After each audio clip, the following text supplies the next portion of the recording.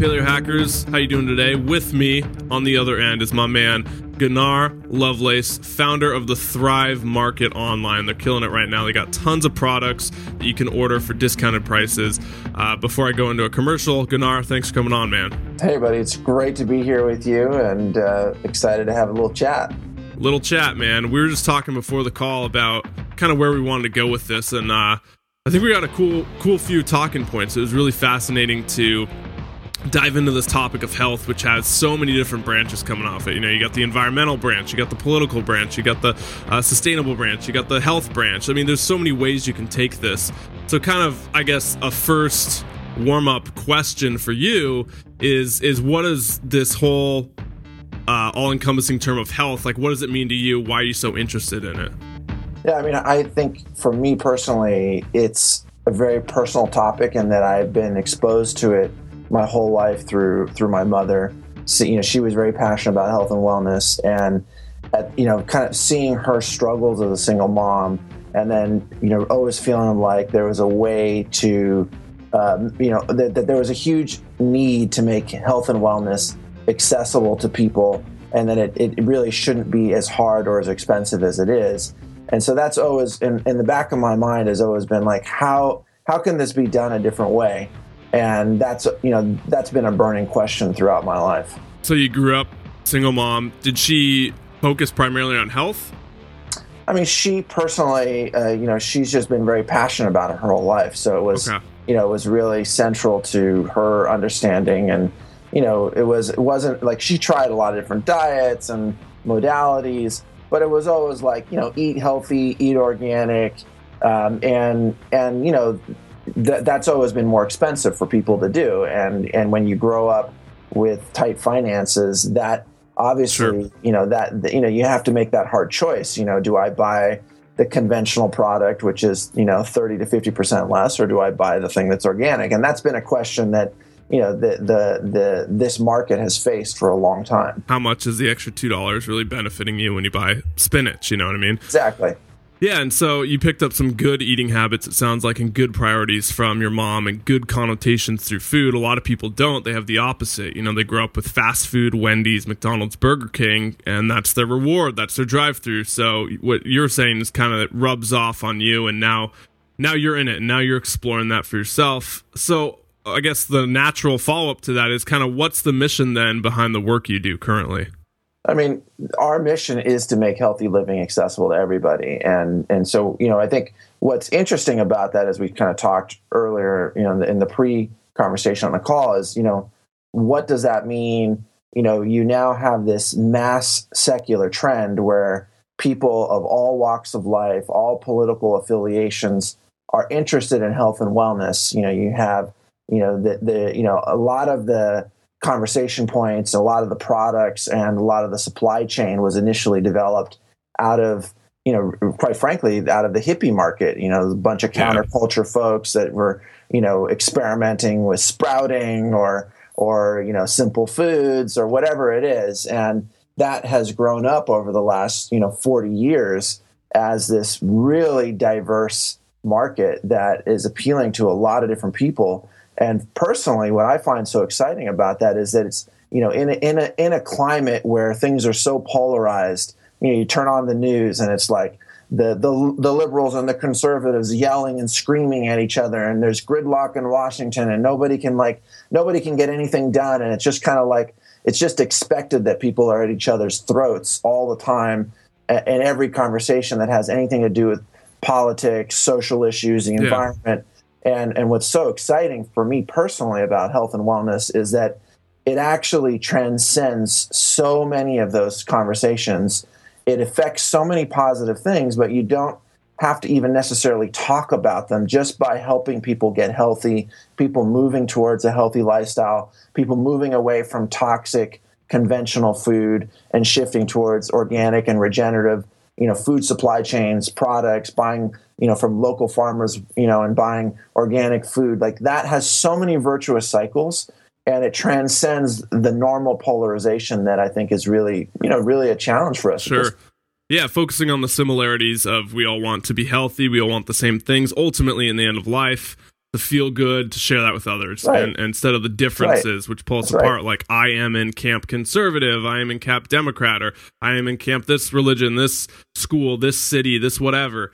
And yeah, it's a really uniting thing, but it's also a divisive thing at some times. And one of my biggest pet peeves in this movement is that the vegans or the paleos or the whatever camp you subscribe to, and you get dogmatic about it, and everyone, or the CrossFitters, you know, or the bodybuilding, you know, and you want everyone to come to your lifestyle because you think it's the healthiest. That's why you chose it.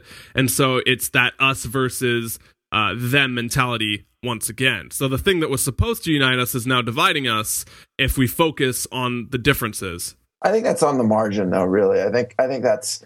I mean, it's definitely a valid conversation point, and I think there's legitimately people, like you say, that, you know, the vegans get all agitated about, you know, the meat consumption among the paleo community, and the you know, the paleo community says the vegans are crazy for their consumption of soy and processed foods or whatever it is. I mean, I personally, you know, I'm you know, very paleo in my orientation. My girlfriend is rabidly vegan, so, you know, I live that dynamic. I'm fully aware of, you know, like, we've had probably our most difficult conversations around that exact topic. But I think at the end of the day, it's like, that's just on the margin. You know, it's a small amount of people that are that passionate about that issue. And when you think about the big trend that's happening, even in the paleo community, for example, you look at the people who listen to and are part of and exploring the conversation of paleo foods. It's like, it's moms and it's women, and yeah, they're really passionate about these issues, but they're also very practical, and they're like, how do I take care of myself? How do I look better? How do I feel better? They're not like rabid ideologues about this issue. Like, you know, the people that are making, you know, really intense statements about vegan or paleo, you know, they're on the margin, and it's actually, you know, that's important that their voices are there. But I think when you think about the real shift in awareness towards health and wellness, it's a conversation that everybody's having at some level or another. And I think, you know, I think it's you know, there's many different aspects to it, obviously. It seems like the general pop, it was what you're saying, what I agree with, is that they're the moms, the people going about their day-to-day lives that want to be healthy and feel good, and they focus on, hey, paleo makes me feel good, hey, veganism makes me feel good, and they're not that, you know, vegangelical about it. Some people call it, you know, with the signs out there, meat is murder. They just go about it on their own thing, but squeaky wheel gets the grease, and then the loud people start blogs or podcasts or whatever, and they do the preaching, and then people want to follow them, and it creates this tension. But, you know, we could go down that rabbit hole of what's negative about it, but to focus, I guess, on the positive of how it unites everyone. So set it up. What are you doing at Thrive Market? What's kind of set it up for the person listening right now who's never heard of it? Yeah, so at a very simple level, we're offering the top brands and products that you would get at a traditional retail channel, traditional health food store, 25 to 50% off, shipped nationally for free. And we do that through a membership model. So we literally break even on the product sales, and instead we charge $60 a year after a trial month, like a Costco membership. And then for every paid membership, we give away a membership to a family in need. So our business is aimed at truly making these previously premium products available to people at a price that they can afford. We're offering, you know, natural and organic products at the same price as conventional ones for the first time in history, in a very curated environment. So it's not, you know, 50,000 products. You know, you go into like a Whole Foods or another type of store like that, and, you know, there's like 500 almond butters, and there's, you know, 200 chips, and there's, you know, like, what does that all mean? And who are these people, and why should I care? And it's just, there's so much information. So our focus is to make these products available, you know, to really pick the best products and make them available, but also to really make a curated selection so that it's easy for people to find the things that they want. They can sort the entire catalog by paleo or vegan or gluten-free or, fair trade or whatever it is the criteria are that they're personally motivated by and interested in, and get the things that they want, quickly get at them, and make it easy and convenient. And I think we're creating a format where people can go online, they can shop direct to consumer, and what we're doing is we're cutting out all the intermediaries, whether it's all the middlemen that are normally in the supply chain. We're cutting them out and passing that savings along to our members. Right. Okay. And so the people go on there and they get it straight to their door. It's cutting the middleman out. And then also what you said, which is really important, is kind of the option of overwhelm is reduced, because I was talking to Josh Trent on the call yesterday or something. I was doing a call with him and we were talking about kind of the paradox of choice, where you're sitting in Whole Foods aisle 7 and you're looking at 50 different almond butters, and they all virtually do the same thing. They're all almond butters, but then you start comparing labels and you start looking at fat content and protein ratios, and it's just 30 minutes later you haven't chosen an almond butter, and you scratch your head and you think, was 30 minutes of my day really worth finding this best almond butter? No. I mean, it's not night and day between almond butter A and almond butter B. They're freaking almond butters. And so it sounds like, have you guys reduced the choice aspect and just chosen the best one, so they don't have to be scratching their head for almond butters? That's it. For us, it's best in category. So we try to have very little overlap in terms of category. So it's, instead of, 200 almond butters, it's like 2 almond butters. And we do that across, our main product categories. So that's, for us, that's central to the value prop. There's so much noise. People have so little time. They don't know who to trust. And so, we want to be known as a trusted source that makes it easy, lowers the price, and offers these previously premium products for less online. So you brought up some things, and that is the 2 most common excuses people seem to have when it comes to health. And that is, I don't have the time and I don't have the money. Yeah. So let's tackle that second one. What do you say to people who use the excuse or the valid point that they don't have the money? I mean, health can be expensive. Gym memberships cost things, or organic food is obviously more than others. You go to Whole Foods, your bill is $400 compared to $100 at a normal store. What are your thoughts on that, saying I don't have the money? Well, I think there's one, aside from the self-serving statement that you can actually afford these products now at Thrive Market, which is true. I think that the more important conversation is that, when we think about the arc of our lives and we think about the quality of life that we want to have, the energy that we want to bring to our life, the quality of life that we want for our children, the world that we want to inherit, just even more practically, how much money are we going to spend on doctors and medicine and reactive, health protocols if we choose to eat toxic processed conventional food versus organic food? Just that alone, people say they can't afford to eat healthy. The practical reality is we can't afford not to eat healthy.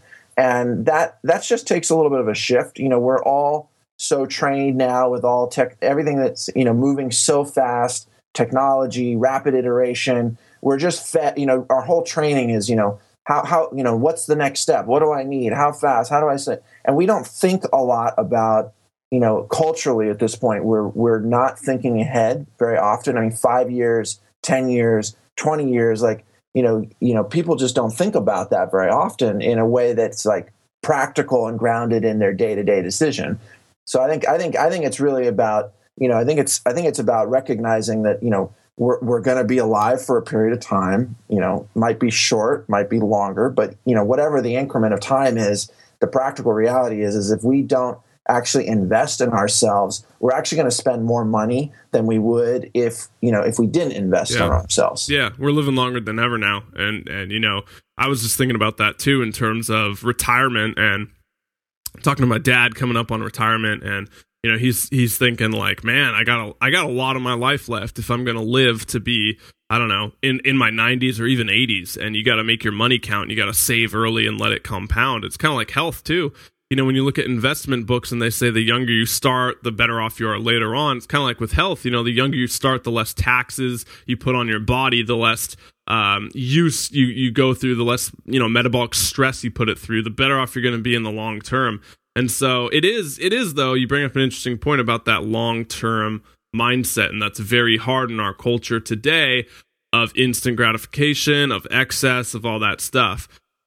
So what you're saying then is we got to be thinking about the long term and not so much the short term. And in doing so, we can prioritize and spend our money accordingly. Yeah, I mean, I think that's one conversation point, right? That's just kind of the macro. I think there's more immediate things, which are like, there are really practical, simple ways to make the healthy choice for less. So it's, using whole ingredients, buying from a local farmer at farmers markets, participating in Thrive Market for the food that isn't fresh that you want, your staples and your pantries and your cleaning supplies, which you can now buy for the same price as conventional ones, or it's shopping at a Trader Joe's locally. I mean, there's ways to like intelligently triage this. It takes some thoughtfulness. It takes intent. If we're just doing what we're used to doing or what's being spoon-fed to us by the mainstream traditional culture, we're going to end up with a result where we have to make the traditional decision, which is, do I buy conventional food for less or do I buy organic food for more? And that's the decision that will be made unless we put a little bit of intent and time and thoughtfulness and making other decisions. Where should the person who's on a really tight budget spend their money first? I mean, I think it depends on where they're located. If they're there's over 10,000 farmers markets and CSAs nationally now. So, that to me is, I think, one of the most interesting trends. Farmers markets and CSAs have more than tripled in the last 6 years in terms of the amount of them in this country. So one of the things we're doing is we're launching the largest directory of farmers markets and CSAs in the fall, so we can help people connect with and support local farmers, buy truly nutrient-dense, truly fresh food from farmers for less money, keeping money in the local supply chain. I think that's a really, really important trend that we need to, with our dollars, we need to vote that way. It's crazy that we buy produce that's been shipped across this country. The average vegetable has been shipped like 5,000 miles. And, because it gets shipped from the farm to a distribution center to another location to the final retail location. And, the actual quality of that food is so degraded by the time it actually arrives in a consumer's hand, and so I think, or how about one better? They ship it raw or not ripe and they gas ripen it or whatever in the carts. Yeah. Totally. Or it's engineered, with GMOs. And sprayed with all sorts of shit along the process that defends it against bugs makes it withstand, as you said, that kind of unripened travel ripening process. So I think there's a lot of different dynamics there, but I think fundamentally it's like really recognizing that we're voting with our dollars. When we buy things, we are voting with our dollars. And we are making a decision, whether we're aware of it or not, to support a conventional, obsolete supply chain, or we're participating in a new model that's better for us and better for the economy and better for the environment. It is amazing though when you look at your apple and you see the sticker on it and you're like, where was this from? And you realize it's from New Zealand, and to think about this apple that cost me 75 cents. So somewhere along that way, it's worth enough profit to ship it for 75 cents that I'm paying it for. How much profit are they really making on an apple? I mean, 20 cents, 30 cents, 40 cents. Right.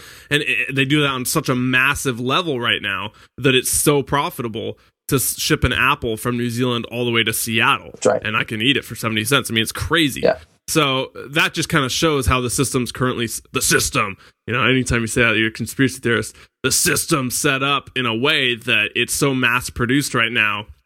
And if we can kind of cut down what we were saying, like the middleman, and go direct, okay, now you don't have to pay 70 cents for an apple for someone to get 40 cents in New Zealand. You can pay 50 cents for an apple and someone gets 50 cents of that from their farm. Yeah, I mean, or maybe it costs 70 cents. Maybe it's the same price as the conventional apple, but it's the same price, right? So you can go to a farmer's market and you can buy that organic apple direct from a farmer for 70 cents.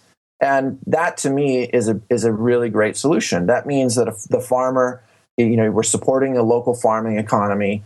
The farmer is getting a good quality of life, and that instead of participating in this complex global supply chain with all the carbon emissions and toxic pesticides and herbicides, we're buying direct, locally, truly fresh food from a local farmer at the same price, and we're voting with our dollars. And it's really that simple.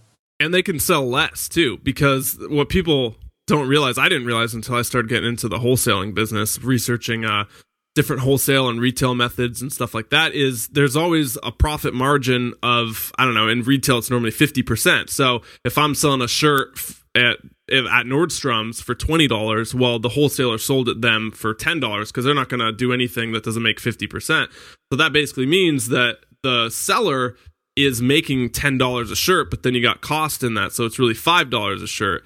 Well, when you go direct and you pay the farmer, let's just use a shirt example, $20 for that shirt that cost him $5, instead of a $5 profit margin, he's making a $15 profit margin. So now you can sell, 3-4 times less and still get the same amount you would have with conventional, right. Which is why that direct to farmer relationship is so important. Yeah, and I think that really cuts to a really interesting question, which is, why is it that products with lots of chemicals and processing cost less than ones with no chemicals and processing, right? That's really like the big question here. And the real reason is that, as you mentioned earlier, you've got a supply chain where companies have achieved economies of scale, meaning they're sold everywhere. So they're operating at such scale that they can afford to ship, the apple from New Zealand and sell it for 75 cents through a bunch of different intermediaries, and it still makes economic sense in a very distorted economic model. And so you have got the reason that products with lots of chemicals and processing cost less is you've got, economies of scale and you've got corporate welfare. And so there's all of these unknown, corporate subsidies, externalized profit, mechanisms, which are subsidizing the conventional food supply system. And the real issue is, how do we, again, go back to that really proactive thing? How do we make a proactive stand for ourselves and for a higher quality of life, a better environment, a better economy? How do we consciously vote with our dollars and we make the real deliberate decision, take a little bit of extra time, go to a farmer's market, find other ways to buy these products for less, and actually support conscious companies and conscious farmers that are, to your point, when you go direct, it can be done at much lower scale and still provide can still be accessed at a similar price as a conventional one, and it has some margin that allows the supplier to be able to actually make a quality life. Do you think we can do both models at the same time? Because as much as I love that direct to consumer, supporting local farmers markets and stuff like that, I'm not going to lie, I do love in December when it's snowing in Seattle, going and getting bananas year round. I mean, I like it. Yeah. It's good. I can throw it in my shakes, my smoothies. Totally. I mean, that's cool. And that wouldn't exist if I went direct to my farmers. Yeah. I mean, I'd be limited to beets and carrots in the winter. Right. You know what I mean? In Seattle, it just doesn't grow. It's not about, I think recognizing we're in a global economy. I think there's no way that the bananas are going away. At the end of the day, we benefit from a world that can transport things cheaply through a petroleum-based economy, and so that's just what's happening, right? So I think it's we have to do our best, and at the end of the day, we're very self-interested, so we want our bananas in the winter. And that's just the reality of where we're at, and there's nothing wrong with that. We just have to wherever we can, we do need to make the incremental substantive decision to be part of a new paradigm of consumer behavior, and recognize where we're not, and then continue to challenge ourselves to find ways to do that better all the time. I think that's kind of what Whole Foods is doing to a certain extent. And mixing the best of both worlds. They do a lot of, I know some people in this space say they're the best thing ever. Others say they're kind of like the organic Walmart. There's a lot of mixed views on Whole Foods out there, but what's your thoughts on Whole Foods? I mean, I think Whole Foods has been, I think they've really helped the industry in a lot of ways. I think they've been, they've helped a lot of small suppliers and farmers, actually, creating certain types of standards and actual economies of scale, and really helped create a consolidated channel that was a place for a lot of these natural products and organic products to find a home and to find consumers. And I think that's been really, really beneficial. I think that's been really, really important. When I was growing up, and I'm not that much older than you, I think maybe 10 or 15 years older than you, there was, very, very few Whole Foods. It was like a bunch of little, hippie based little health food stores. There was like it was just small time. Right. And so it's been good for this economy of organic products and the suppliers to have a really scalable channel to put their stuff into it. And, there's a lot of things that happen when a company like Whole Foods gets really big. They have a lot of internal dynamics that they have to work out. The economy shifts, the priorities shift. There's price compression in the market. Other people are entering in. Walmart's now selling lots of organic food. Right. Target, Trader Joe's, Thrive Market. There's a lot of different people that working to solve the problem, and so they're forced to have to reevaluate how they do their margin structure. What does that mean for them? Which is why you can see, they're launching a 365 store, and that's targeted towards millennials, and it has some product curation, and they're trying to make the products less expensive. So that oh, they are. What's the 365 store? They're launching a network of new stores that's called 365 by Whole Foods, which is exactly that. Instead of that's their brand, right? It'll be their new brand that's focused. It's a new retail concept for them. Oh, and when are they launching that? I think it's going to launch next year. I mean, again, it takes a long time to do that, right? Launching brick and mortar retail locations is a long, slow, capital expensive process. But it just shows you that people are responding to it. And I think there's a lot of challenges, whether it's Whole Foods or it's Trader Joe's. Or even Thrive Market. Like, how do you deal with, for us, we've made what we feel is a very important decision right from day one, that we're only going to carry foods that are free of GMOs. Like, that's the bottom line for us. Like, we're the largest retailer in the country at this point, offering foods that are free of GMOs.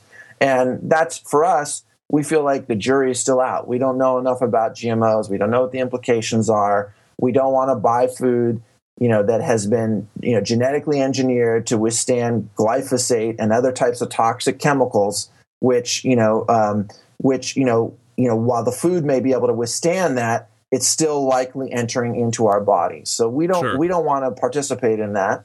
And so, I think that's a dynamic tension that a lot of retailers face. Like, where do they draw the lines in the sand, and what does that mean to them, and how do they approach it, and what are the costs of that? And I think that's a conversation that, quite frankly, most companies are having today. Every company has to have that conversation. I mean, you saw Chipotle just came out saying that they're not going to sell GMO free. They're going to sell everything GMO free. And like you saw, I think their stock price went up after that. I followed them on my ticker. And it's actually a good question. I'm curious. I'd be curious to see if that actually. I know that they got heavily attacked in the media. And it was interesting to see how the media viewed that conversation. CMG. Whoa, yeah, dude, that went skyrocket. It looks like as soon as that was probably like a week ago, a month ago, no more than that. It was like maybe 6 weeks ago. Yeah, it looks like they had a big spike. Yeah, they're killing it right now. They're at 620. Anyway, I don't want to bore the listeners with stock prices and investment stuff. Netflix is splitting 7-1. Woo. Anyway, so back to GMOs. Like, that's a really fascinating thing you bring up, because it's got, again, a hot button issue. Tons of people talking about it. And there's all these pros and cons. And I mean, people seem to have formed an opinion on it. And so one way or the other, when you talk to someone, it's their opinion versus yours if you don't agree. And it seems to be one of the topics that has the most confirmation bias around it. That's right. Basically meaning, if you believe that GMOs are bad, you research everything of why they're bad, and you have your 5 bullet points, with all that stuff. And then if you think they're good, you research 5 bullet points of why they're good, and the other guys are crazy, and you just go at it with the people you don't agree with. So do you take more of like a level-headed approach? Have you weighed the pros and cons? Do you see any pros that people might not be seeing? Do you see any cons that are really bad? Like, I guess, where do you stand on that spectrum? Well, I mean, we as a business, we've made the most definitive statement as the largest retailer in the country offering food free of GMOs. So that's pretty clear. Like, other businesses or other retailers are talking about doing it in the future. We've done it today. So that I think that's, actions speak louder than words.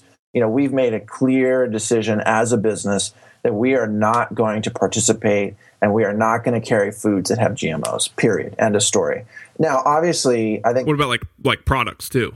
Products are actually really... So you mean like beauty care, things like that? Yeah. That's actually a really interesting point. It's really, really hard on beauty care products. And the reason is you've got, very complex supply chains, and it's actually really, really, really hard to get full traceability on that. So that's a huge area. When you talk to like the Non-GMO Project, you talk to, Project Verified, that's a really big challenge, and it's a hard place. The truth is, though, 99% of the activity is happening on the food side. When you talk about GMOs, I think the jury is out, right? I think there are, there's clearly, case studies where, you've got varieties of food plants that have been engineered, say in Africa, that need less water, and they grow faster. That could be very promising. Those types of things. I think there's some real dangers associated with GMO engineering. We're playing with things that can go wrong very quickly at very big scale. And, you look at, say, the way that GMO engineered soy or corn, and the way that you've got, pollen that blows across farms. And, what happens if a strain of some new engineered product that we think is safe actually isn't safe, and it causes some, critical failure in either the local ecosystem, or causes a critical failure in our own bodies in a way that we just don't understand. This stuff is also new. It often takes us 20 years before we start to see the real impacts of the decisions that we're making. You look at the evolutionary cycles. We're talking about 4 billion years on the planet, and you don't really see, just in terms of the way things happen, things don't shift very quickly in terms of evolutionary development. It's over, 10,000 years. You start to see normal evolutionary changes, and we're now in these really short time frames where you see these rapid changes, and so we're confronted with a lot of challenges as a result of that. Sure.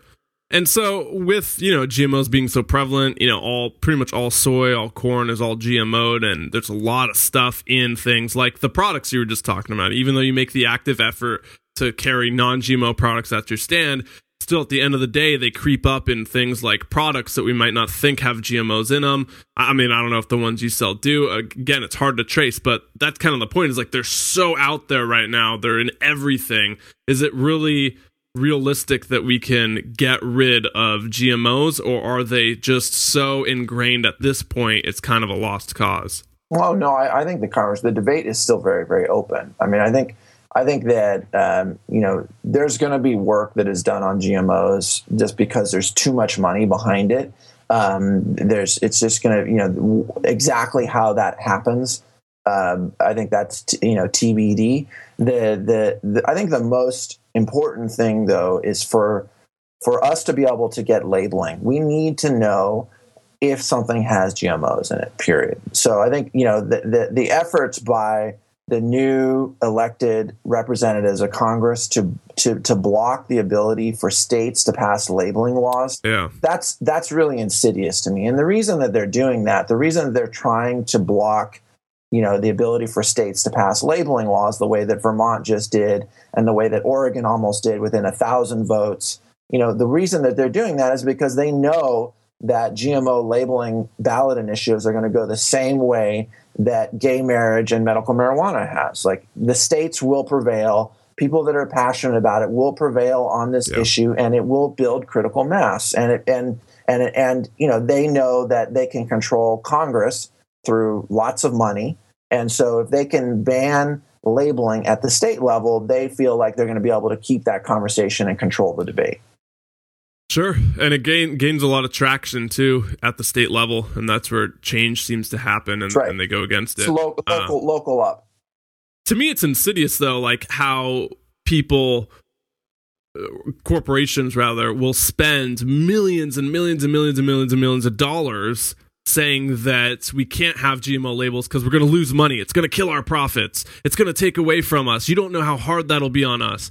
But then you're like, wait, you just spent millions of dollars of profit that you could have been using for elsewhere. So obviously you have money to go against it. It's not really going to affect you that much. I think Coca-Cola was one of the biggest donators or something in the last one. You know, there was that, was it 522 in Washington State that didn't pass or something, and it had a lot of problems. It was like a poorly written bill, and so I see it. And but yeah, it is fascinating when you follow the money behind who's backing the anti-labeling movements and realize there's alternative motives besides it'll kill our profits. Yeah, I mean, I think it's also you've got major multinational food supply companies, that are like, they're in Europe, for example. A lot of the products are free of GMOs from these same companies, but then they turn around and they sell very, very similar products to U.S. consumers with GMOs. And they say that it's going to be difficult for them to do, and it's going to cost more money. It's just a bunch of BS. I mean, that's the truth of the matter, right? It's just a bunch of pure BS. And what's really, really important is it just goes back to, we have to vote with our dollars. It's that simple. We vote with our dollars, and the companies that are doing organic foods, are doing GMO-free foods, are doing grass-fed foods. Like, these companies are all booming right now. You look at Coca-Cola stock, it's collapsing. You look at McDonald's stock, it's collapsing. Let's pull those up in the ticker. That's why, the reason that that's happening is because there's this huge secular trend now where people are voting with their dollars, and they're voting for their self-interest, and there's an awakening and awareness that's happening around, I'm going to either feed my body, toxic sugar and preservatives, or I'm gonna feed it something wholesome, and that's a simple decision that's driven largely by self-interest, and that's a good thing. It's really hard. I mean, I've been playing devil's advocate this call. I'm a huge supporter of non-GMO, obviously. I love the organic movement and voting with your dollars and all that, but it is hard, like, being a level-headed person trying to really not just buy into it because it's new, or like I'm anti-GMO just because that's hip, but to really try and research it, because you can't find unbiased research out there. And that's one of the things that's pissed me off the most, like really trying to research GMOs, because one of two things happen. The research that say it's okay and safe, well, it's funded by the people who want it to be okay and safe, and it's, completely biased. And then the research that says otherwise is really inconclusive, because we haven't had them here for long enough to see the long-term effects of GMOs. So it's something you almost have to go on faith alone and say, okay, am I willing to risk it 20 years down the road? I'm like, no, I don't want to be a part of that experiment. That's why I've chose to go the non-GMO route. But it is frustrating that research isn't out there as much as it'd like to be. Have you seen any sort of studies that have been convincing? First of all, I think you're absolutely right. I mean, there's a lot of confirmation bias.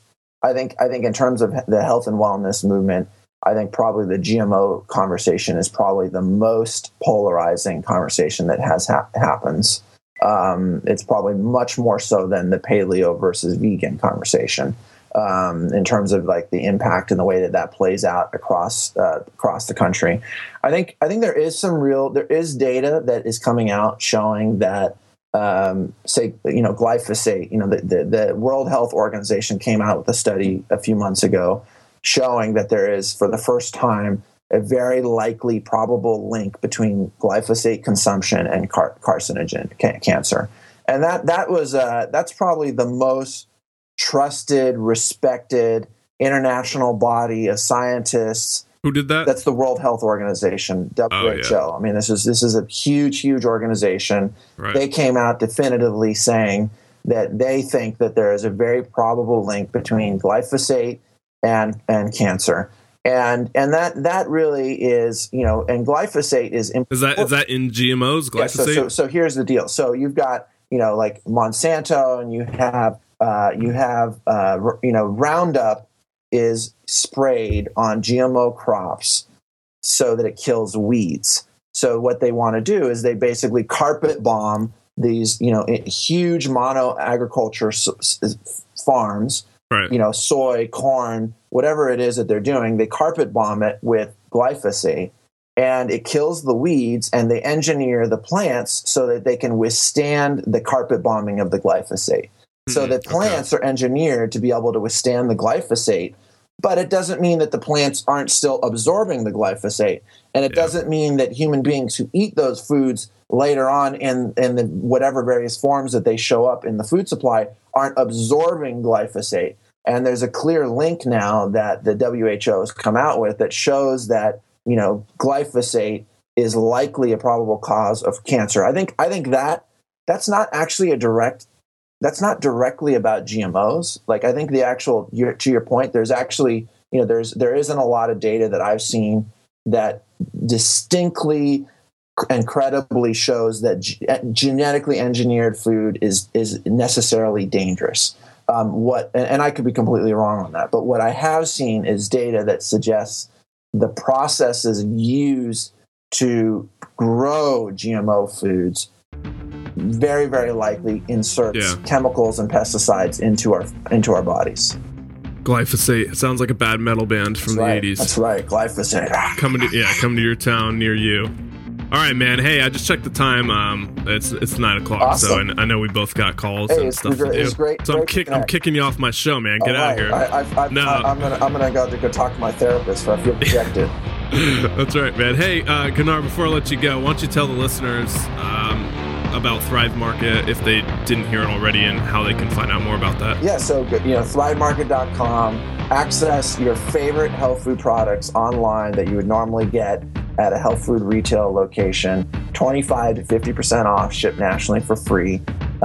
We need your help. We're growing very, very quickly. We're part of a larger movement to make healthy living accessible to everybody. And this is a group effort, and really appreciate your support. And we're happy to be on the show. Awesome, Gunnar. Thanks, man. Thanks, man.